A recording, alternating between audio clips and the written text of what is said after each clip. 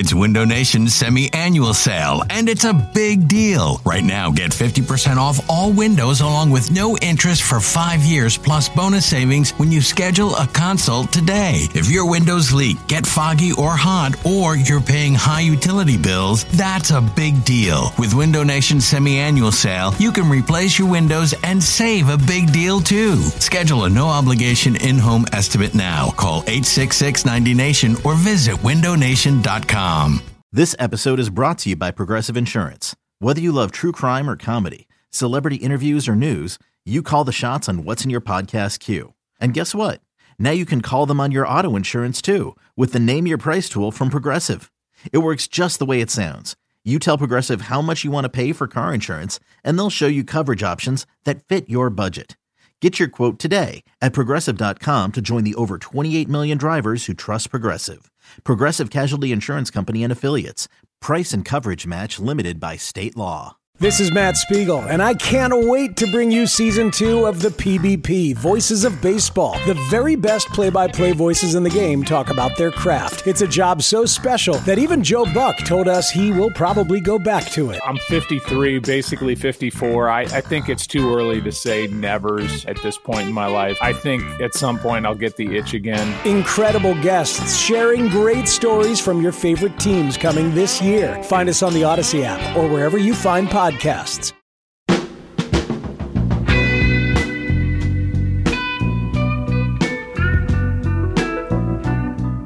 would never name my kid Junior. I wouldn't do it. I don't think it's fair. Life's hard enough as it is. You have to work so hard. You have to concentrate on all these different things going around you. Things that everyone deals with. To name someone Junior is an unnecessary stress on that person. For better or for worse, whether you intend it or not, people will always compare junior and senior. It's just the fact of life. You can't dodge it. And that shadow, there are some people who prevail, and there are some people who are crippled by it entirely and never go anywhere. It's troublesome. Now, there's also times when that shadow is not from being named Junior, but someone is thrown into it by circumstance. For example, maybe you're playing on the same team as the greatest quarterback in the history of football.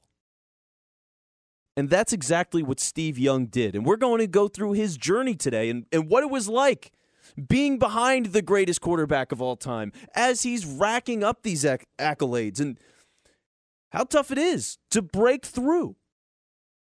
We will go through that journey today on Upon Further Review. Hello and welcome to the show. I am your host, Vince Quinn. And yes, this is a jaw-dropping, stunning journey that Steve Young, a truly unique talent, had to go through. Never been done before. Because again, Steve Young, with the San Francisco 49ers that you remember, has to deal with the greatest quarterback of all time. And before it even gets there, Steve Young has an entirely different issue in his life. It's something that a lot of top prospects deal with. Being a bust. Oh, yeah, Steve Young, yes. Oh, he was a bust for a long time. You didn't know that? Oh, boy, do I have a treat for you. Yes. It's one of those things that so many top draft picks go through.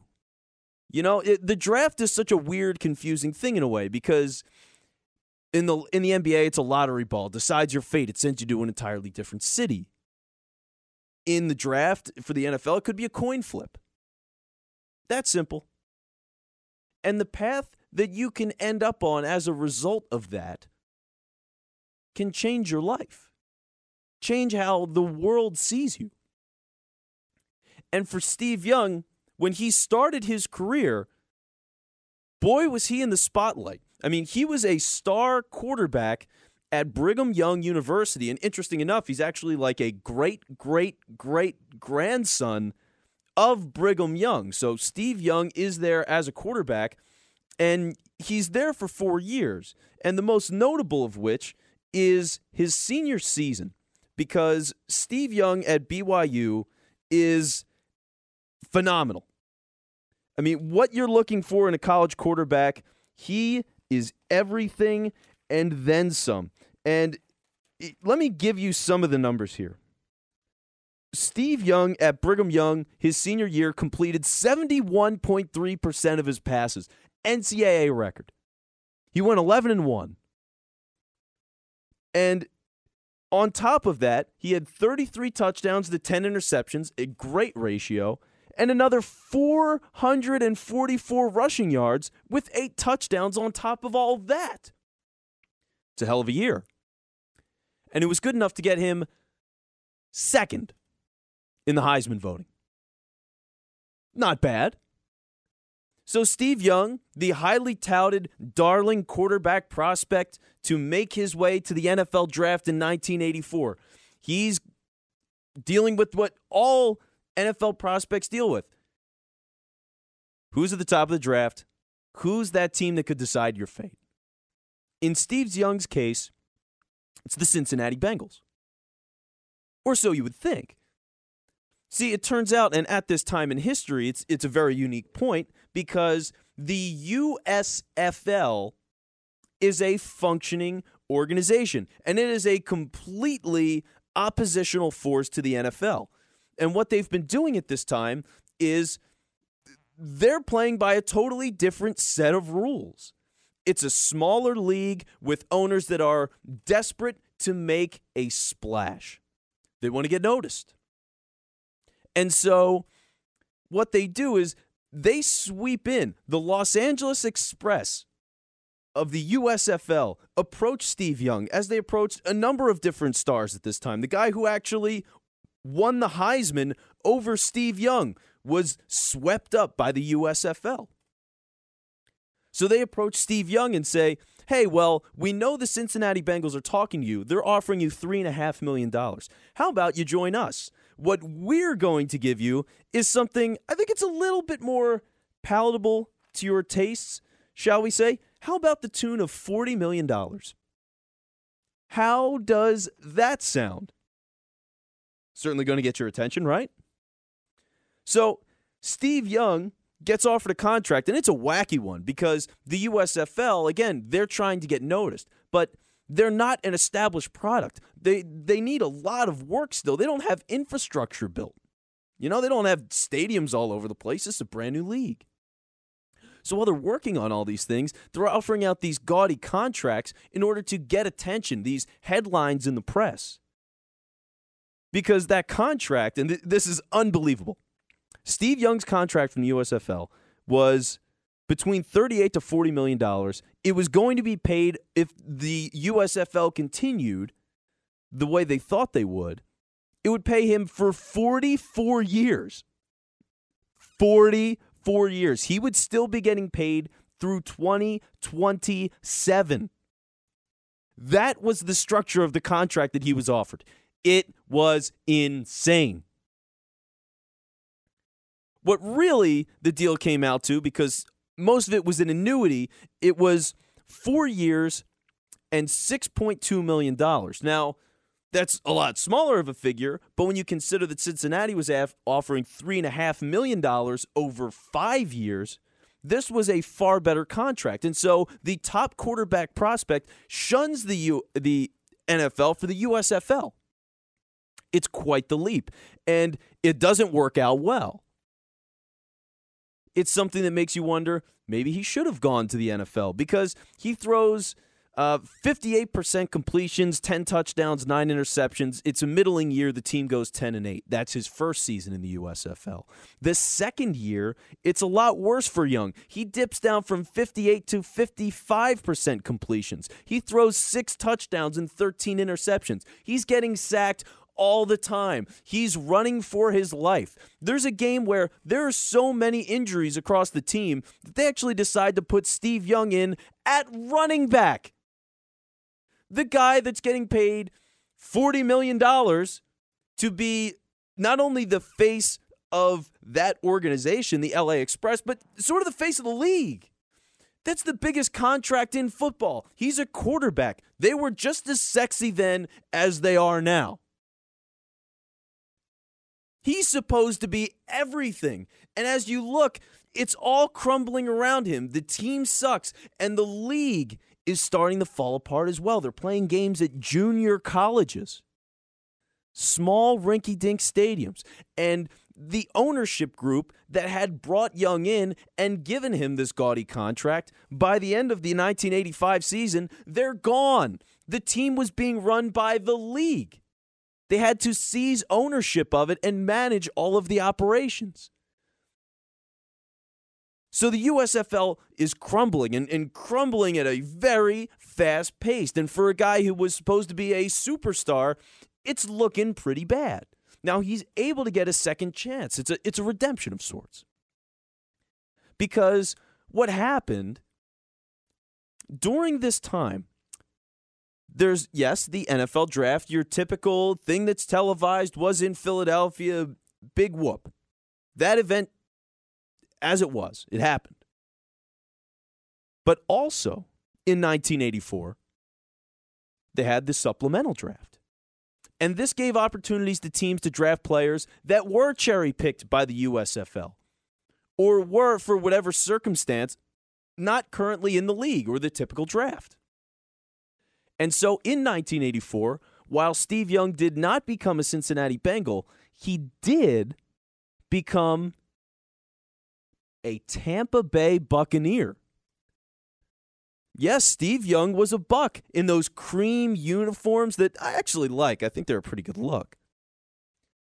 But Steve Young, as the USFL is falling apart and these dreams of being the big face of this new startup league, as they're falling apart, he takes this out with the Tampa Bay Buccaneers. They end up buying out part of his contract, and he's able to switch over. He does it at an interesting time because he's played the 85 season already with the USFL. It's a spring league. And as he finishes up and realizes he needs to jump ship, the Tampa Bay Buccaneers are finishing preseason games. I mean, they've played maybe 3 preseason games by the time they finalize a contract with Steve Young, or maybe they've even played a week of the regular season. Like, they're well in it. And so Young makes the leap from one league to another. He gets a chance to reboot himself, to show people that he's not just some bust. He is this guy that was this Heisman star. Or not. Doesn't go well in Tampa Bay because this is a really rough stretch for that organization. Frankly, they were directionless and they sucked. They had nothing going for them.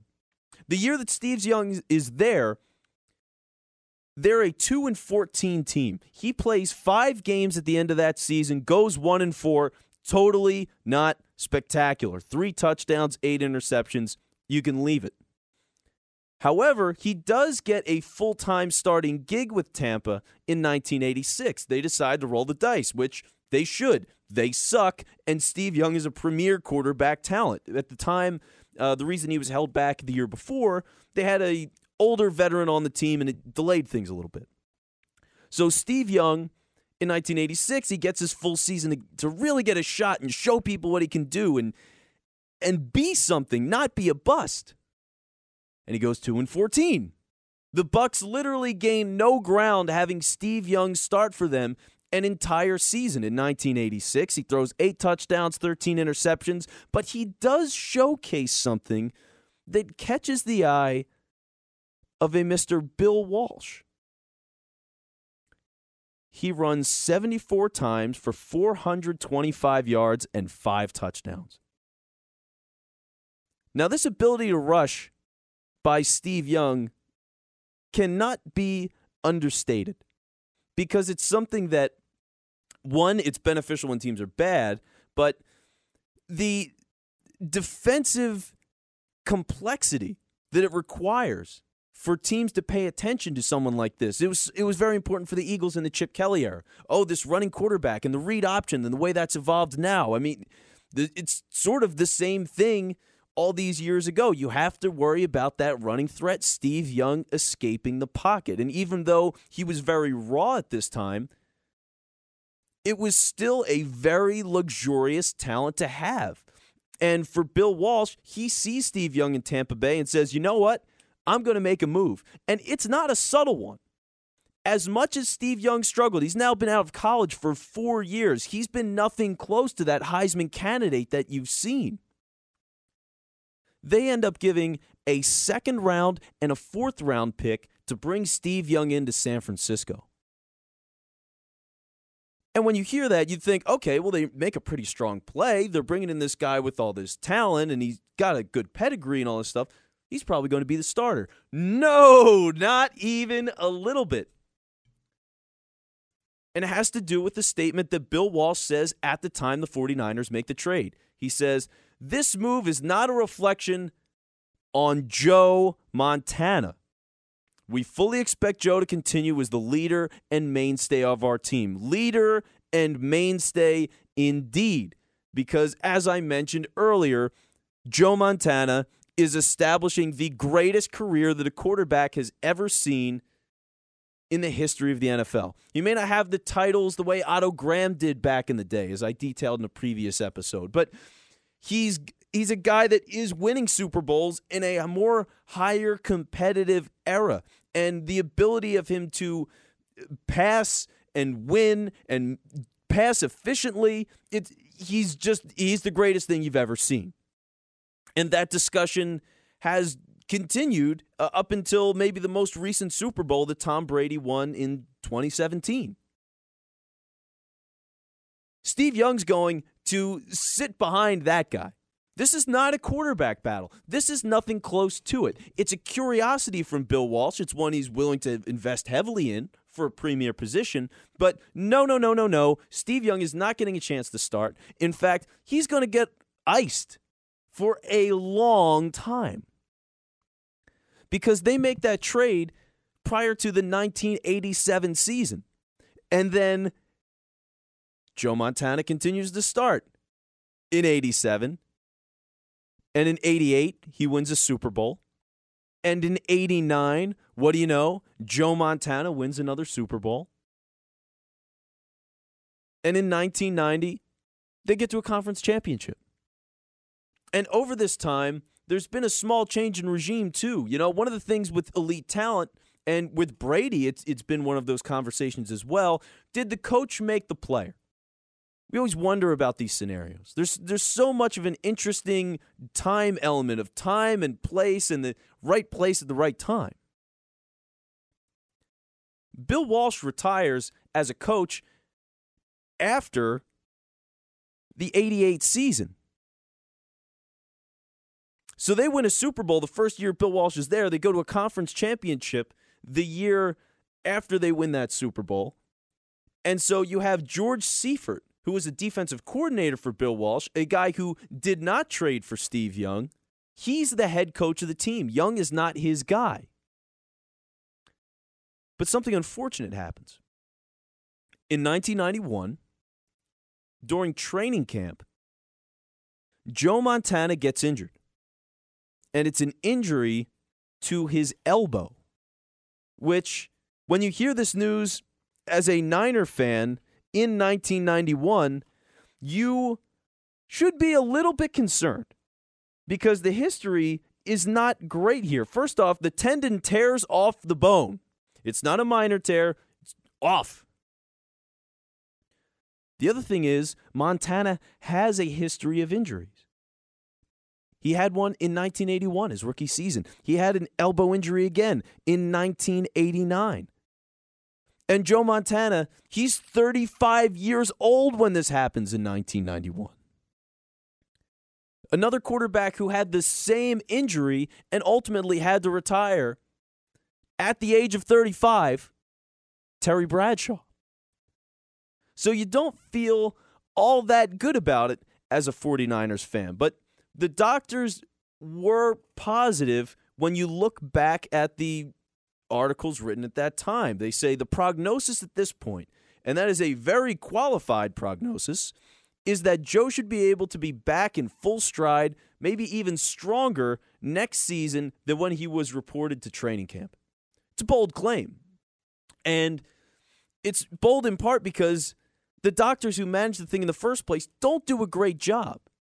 That statement is issued in October. Meanwhile, Montana was injured in training camp. So they wait a good while before they decide to have this surgery. And then finally in October, they're convinced that that's going to be the route to do it. They shut down Joe Montana officially, even though he doesn't end up playing a game for the 49ers this year prior anyway. Steve Young gets his shot. And here's the thing, all right? Here's what you got to know when you're thinking about this. Joe Montana has been covering the team, leading the team, since Steve Young got there. Now that it's 1991 and Montana's injured, Steve Young is 30 years old when he's making his debut here. I mean, he had a couple of games before, spot starts here and there with Montana being injured, but nothing serious. Now, he's getting an extended stretch to start again at 30 years old. He's been in San Francisco for like 4 years. He had those 2 years in Tampa, those 2 years in the USFL. He is very far removed from being this Heisman guy. It'd be like arguing Sam Bradford, he could still be that great player. It's not going to happen. And with Steve Young, you just think because he's been on ice so long that he's a bust. It's over. He's a nobody. But here he is in 1991, and he gets his break due to that elbow injury. And for Young, he does a pretty good job. He doesn't set the world on fire, but he does a good job. He's 5-5. He completes 64.5% of his passes. He has 17 touchdowns to 8 interceptions. But here's the thing. As much as those numbers seem good, the record can be damning. And again, he was 5-5. It turns out that in a weird twist of fate, in this moment where Steve Young can finally separate himself and establish this gift that he has, the year belongs to a different Steve on the 49ers, a Steve Bono. Steve Bono is a similar situation to Steve Young. He's a 6th-round pick. He's with the Minnesota Vikings for a couple of years. He's with the Pittsburgh Steelers for a few years. He's a career backup quarterback, and he's 29 years old to Young's 30. And when Young gets injured during the 1991 season, Bono takes over. So now the 49ers, on their 3rd-string quarterback, go on a hot streak. They go 5-1 with Bono as the quarterback. He's only completing 60% of his passes. He's got, not anywhere near the rushing production that Steve Young is giving you. But he's winning games. He's 5-1. And so they finish the season 10-6, and unfortunately, it's not good enough for them to make the playoffs. Which is important to remember because Steve Young has led this team now for the majority of the season, and the 49ers are in the midst of being still one of the greatest dynasties that the NFL has seen. It's not just Bill Walsh at this time. You have Mike Holmgren is in there. Mike Shanahan is a part of it. Gary Kubiak is a part of it. There's a lot of big names. Mike Zimmer. There's a lot of names that are still around in coaching circles, guys that have had head coaching jobs and been successful and won Super Bowls. They're a part of the San Francisco 49ers. This is a well-oiled machine that's well-managed. They're not spending loosely on free agents, and they just do a phenomenal job. When they missed the playoffs here in 1991, even though they're 10-6, it's a bit of a big deal. The last time the 49ers had not made the playoffs was 1982. The second year of Joe Montana's career. So it's been a long time. And to not get in there and not get into those playoffs, the 1 year that Montana sits out, you have to wonder as a fan. And then you see that this guy, Steve Bono, is 5-1. And so going into the 1992 season, things would seem pretty bad for Steve Young. Or so you'd think. And that's the fun thing about this whole journey here. There's such an odd turn because remember that elbow injury and how confident the doctor was about Joe Montana's recovery? Oh, he was wrong. He was grossly wrong. Because not only was Montana not ready for training camp in 92, he didn't have that clean recovery from the surgery. He had to go and get 2 follow-up surgeries, removing scar tissue, and it delays his return and delays it again. And so Joe Montana is going into the 1992 season an afterthought. He may be around later in the year. He may not. Their expectations are incredibly low. And so Steve Young gets a shot again. He gets to be the starting quarterback. He wins the job over Bono, and man, it was the right pick. At age 31, after all of these ups and downs and constantly sitting behind Joe Montana as he establishes his legacy as the greatest quarterback to ever play, this window appears. And what do you know? Steve Young gets to pop into a wonderfully talented offense. Jerry Rice, Ricky Waters is on this team. And they're able to make a lot of noise in the NFL. Young is actually, he was injured the year before. He's healthy the whole 1992 season, and he's spectacular. They go 14-2 with Steve Young getting all of these games to start, having the knowledge in the preseason that he's going to be the guy to start. They're the best offense in the league. They're averaging 27 points per game, and Young is doing it in an efficient manner. He's completing 66.7% of his passes. He throws 3,465 yards, 25 touchdowns, and 7 interceptions. Oh, and by the way, on top of that, 537 yards and 4 rushing touchdowns. The guy is doing everything. He leads the best offense in the league. They make their way to the NFC Championship, led by an MVP in Steve Young. He wins the MVP in 1992. And so he gets this matchup in the NFC Championship game against the Dallas Cowboys in 1992. And if you heard my previous episode about the Dallas Cowboys, you'll know that, 1, this is a very good team, and 2, they win the Super Bowl that year. You know, Emmitt Smith, Michael Irvin, Jimmy Johnson, Troy Aikman, it's a really strong squad. And so they beat the Niners and do it at a reasonable score. They beat them 30-20. But all the same, if you're Steve Young, you would feel pretty good in this situation. I mean, all of these down years of struggling and then sitting and waiting and then maybe losing your job to this dark horse out of nowhere Bono guy. And now you're the MVP. But there's an interesting wrinkle here in the 92 season. It's that Joe Montana does return. He plays the last game of the season against the Detroit Lions. What happens is Young starts the game, and it's a meaningless game for the 49ers. There are actually questions in the questions that we have today of, should you bench your starters in a game that has no significance on playoff seeding? They had that debate. Well, they decided to start Steve Young in the first half of the game, and Joe Montana, who has not played football in 2 years, plays the second half of the game. And he does a pretty good job. He's 15 for 21, 126 yards and 2 touchdowns.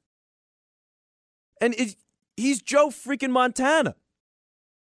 So he's sitting there, he's on the sidelines as the 49ers are going through the playoffs, and they still keep Steve Young out there. Now going into 1993, it gets weird. And this is the problem that comes from being under the greatest quarterback of all time, this dark, looming shadow that you cannot escape. The fans love Joe Montana. They've seen him win 4 Super Bowls. They've seen him be a 3-time Super Bowl MVP. They've seen him just consistently leading the team to the playoffs. He's been everything they want and more. He's Joe Cool, the greatest to ever play, and he's always been their guy. And now he's back, and he looks okay. And yes, this young kid who's been kind of a bust for most of his career, he had that really good season. But come on, we're starting the 93 season, and Joe Montana, even though he's 37, he's Joe Montana, and he should be the starter. That's how a lot of fans felt. You also had an owner in Eddie DeBartolo Jr. who felt the same way. See, there was a crazy conflict that goes on here in this summer of 93, where George Seifert, who's been the head coach now and won a Super Bowl, not just some patsy that fills in for Bill Walsh, has a hell of a career. I think his worst record with the Niners is 10-6. He's pushing Steve Young as the starter, says, this is our guy. He's going to keep the job. Eddie DeBartolo, in part due to his self-love for Joe Montana, along with the public pressure and history and all these things, benching a legend, wants nothing to do with that. And he says, no. Flies Joe Montana in for a private meeting. They speak. And he comes up with the idea that Joe Montana will be the designated starter, which basically was saying that they'll compete for the job in camp. Thing is, Joe Montana wants nothing to do with competing for the job in camp because he's Joe Montana. He will not settle for being a backup quarterback on the San Francisco 49ers. Not going to happen. And ultimately, the Niners make a very difficult decision. First, they shop Steve Young, and then they trade Joe Montana to the Kansas City Chiefs. And finally, at 33 years old, Steve Young finally has his own football team that's competent. He's had time to develop his skills with all these coaches. Everything is coming together at just the right time. And he continues to take off. In the 1993 season, 68% completions. Wow. On 462 attempts. He's not dinking and dunking his way either. He's averaging 8.7 yards an attempt. That's one of the best marks you'll see in a regular season. And so he's wildly successful. Now that he's got this shadow removed, the team is finally his to command, and he does it masterfully. He does it in the way you would expect a guy that now has that legend of being Steve Young. They are one of the best offenses in the league again. They end up, even though they're 10-6, they end up going to the NFC Championship game yet again. And they lose to Dallas. Again. 38-21. Worse than the last time. So it's a high and low here. You know, it's so frustrating for Steve Young. It must have been. Because the big shadow is Montana. And it's still there. It's not like the one thing is that he's at least not on the roster anymore. There's not this looming, well, he could come back at any week. I could lose my job any day. That's resolved. But there's also still the stink of he's not Joe Montana, and Joe Montana is still playing in the league. So he's got to live up to all of that, and that's a big problem for him. But you also have this dynasty in Dallas that you just can't beat. There's such a well-built team. Again, they used that trade draft chart all those years ago, in the Herschel Walker trade to just build a monstrously powerful team. And so even when things are finally going good, he just keeps hitting the glass ceiling. And then there's 1994. 1994 it's a masterpiece. I mean, really, if you're looking back in some of the greatest seasons that a quarterback has ever had, you know, all the wins, what they accomplished, how they ran the team, the personal significance, I don't know if you can find a story greater than what Steve Young did in the 1994 season. He is the truth. What happens in 1994? Well, the story starts actually in Candlestick Park, where the Niners play, against the Philadelphia Eagles. Yeah. The 49ers, 3-1, are playing an Eagles team that's 2-1, led by Rich Kotite. And they get absolutely embarrassed at home by the Eagles. It's not a close one. This isn't like they scored a lot of points early and it's a moral victory kind of thing. They lose to the Eagles at home 40-8. Steve Young even gets benched in the game at one point. He criticizes George Seifert, the head coach, constantly in the press over that move during the week. It worked out fine. Because when you see what happens from that moment, that small explosion in week 5 of the regular season, the 49ers take off. They win 10 straight games on track to what would be a 13-3 season.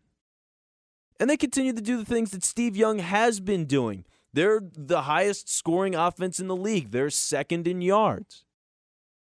They're first in touchdowns, and that's something that we'll get into later with the ability of Steve Young to consistently lead in so many individual categories. He does it yet again in 1994.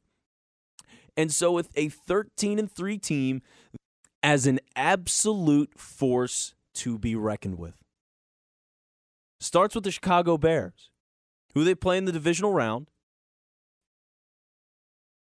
44-15 is the final. It's not even close. Never is, never was going to be. Absolutely demolish and embarrass the Bears. But then, of all teams, you have to get the Dallas Cowboys yet again in the conference championship. The team that beat Steve Young in that first year when he finally broke out. Had his chance to show himself, wins an MVP. They smack him right back down. They win 30-20 in that championship game. Then they get him the next year and beat him again. This time, 38-21. So that big bad villain, that monkey on the back, it's still there. It's staring him right in the face.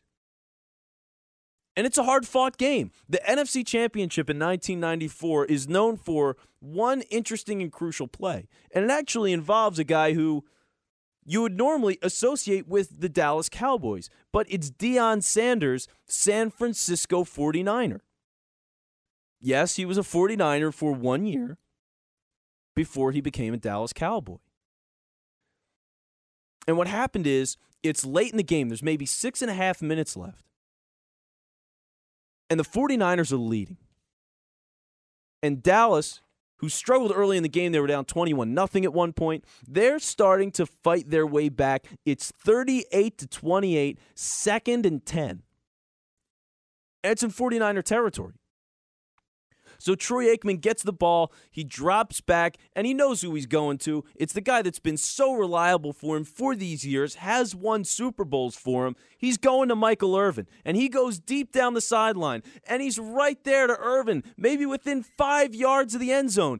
But Deion Sanders is there, and he's covering Irvin, and he extends his arm to prevent Irvin from catching the ball. It falls flat. Barry Switzer loses his mind. He says, that should have been a pass interference. Half the Dallas Cowboys bench is yelling out, they're on the field, that it should be a pass interference call. No call. Well, actually, there is a call. It's a 15-yard unsportsmanlike penalty that's called against Coach Barry Switzer of the Dallas Cowboys. They move back 15 yards. It becomes now a 3rd and 25. They can't convert it. They turn the ball over. San Francisco runs out the clock. Steve Young has beaten the rival. So many years in the making. He finally gets the chance to beat Dallas and advance to a Super Bowl. The job's not done, though. And you know, Steve Young's not taking it lightly. I mean, Young has been through so much stress, so much trial. There's been burdens weighing him down his whole career. This is only the second season that he's been the true starter in his entire career without Montana breathing over him. And he hasn't validated himself yet. An MVP does not make you Joe Montana. That does not validate trading away Joe Montana, who is still in the league in 94, again, and playing with the Chiefs. Steve Young needs to prove himself. And there's a quote from him before the Super Bowl that shows you the pressure that he has. We've been the overdogs in a number of games this year. We're risking everything. If we lose, absolute train wreck. And he's right. He'd won the MVP, and there was still thoughts, and 5 years younger than Montana, there were still a large contingent, including the owner, who was interested in seeing Montana hold on to that job. There's a lot to lose here. An MVP didn't validate him to this point. So now there's the Super Bowl. And when Young describes the team as being overdogs, it was the case. They were heavily favored in the Super Bowl. And this was Super Bowl 29, by the way, against the San Diego Chargers. They were favored by something like 19.5 points. It's the most that any Super Bowl has ever been favored by. Steve Young came to play. In the first minute 24 of the Super Bowl, they score a touchdown. 44-yard pass to Jerry Rice. Fastest that a Super Bowl had ever seen. How's he follow that up? In a minute 53, the second drive that San Fran runs, it's another touchdown. They go 79 yards this time. And once they start scoring, they can't stop. They end up, Steve Young in this game, 6 touchdowns against San Diego. There was a point where there was pity play. You know, they're running the ball all the time. Young was benched for a stretch of the game. He was benched in the Super Bowl.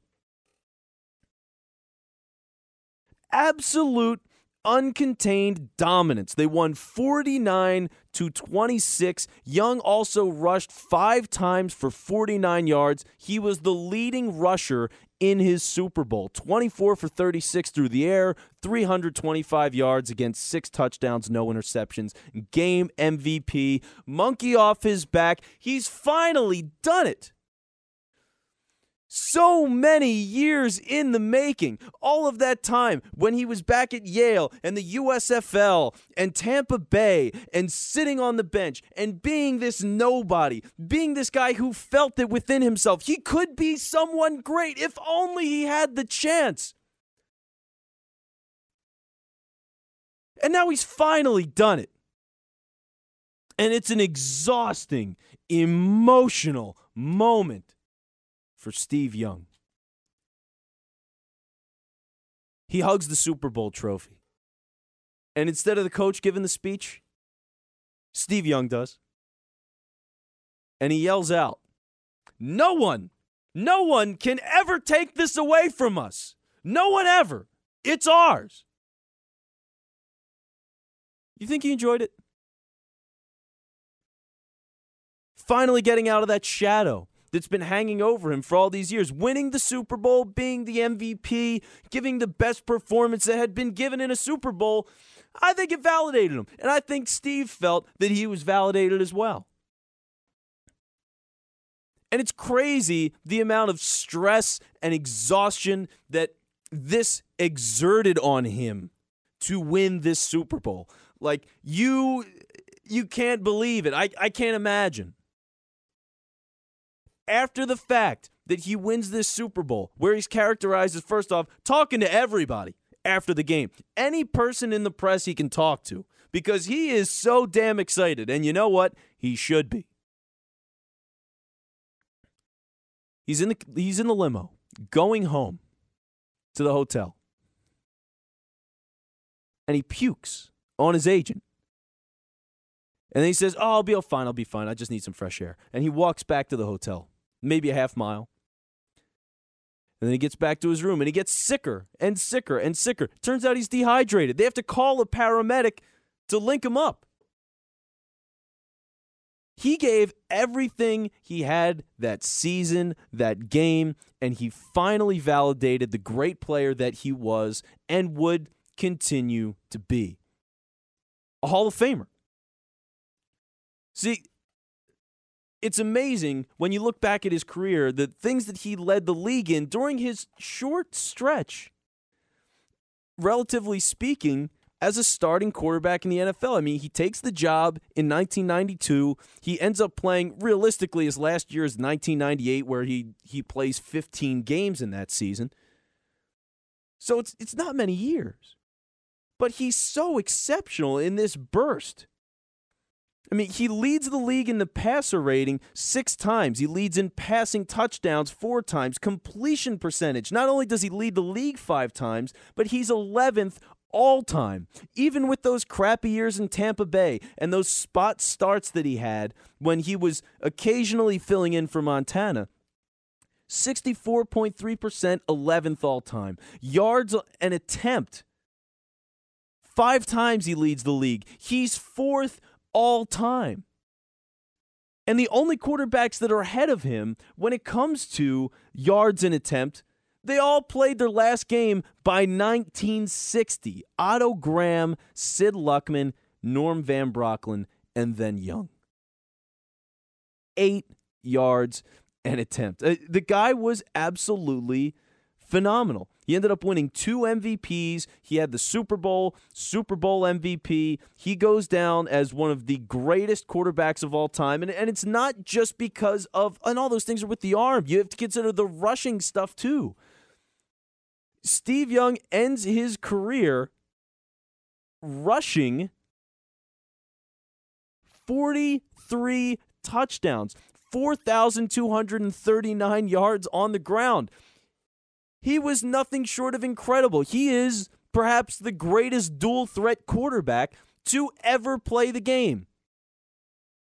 And if you checked in on his career when he was 30 years old, he was a bust living under the shadow of Joe Montana. And it's a truly incredible story, and I hope you've enjoyed it here on Upon Further Review, where, again, I'm Vince Quinn, your host, and you can find me at It's Vince Quinn on Twitter. Feedback is always appreciated. Also, Stitcher, iTunes. I think if you get a solo cup and attach it to a string, you can listen to the show. SoundCloud, we're everywhere. Comments are appreciated there, and I do my best to find them and read them. You can also let me know on Twitter. Yeah, it's a crazy, ridiculous story. I mean, going into this, I'm thinking, oh, Steve Young was a Buccaneer? Huh, that's something. But man, he was so much more than a guy who happened to be traded and have a rough stretch with Tampa Bay. I mean, he just dealt with so much through his career and so many doubts and obstacles. And to be able to perform at the level that he did, to have the perseverance and the confidence to get there and be that successful, it's something special that Steve Young did. in his time in the NFL. And I'm appreciative of that, and I hope you are as well. So this has been Upon Further Review. Make sure you check out the other episodes of the show if you haven't already. Also, we do weekly Eagle shows all the time, BGN Radio. Make sure you check us out, BGN_radio on Twitter, and you can find us on BGNradio.com. I'm Vince Quinn. Again, thanks for listening to the show, and I'll see you next time on Upon Further Review.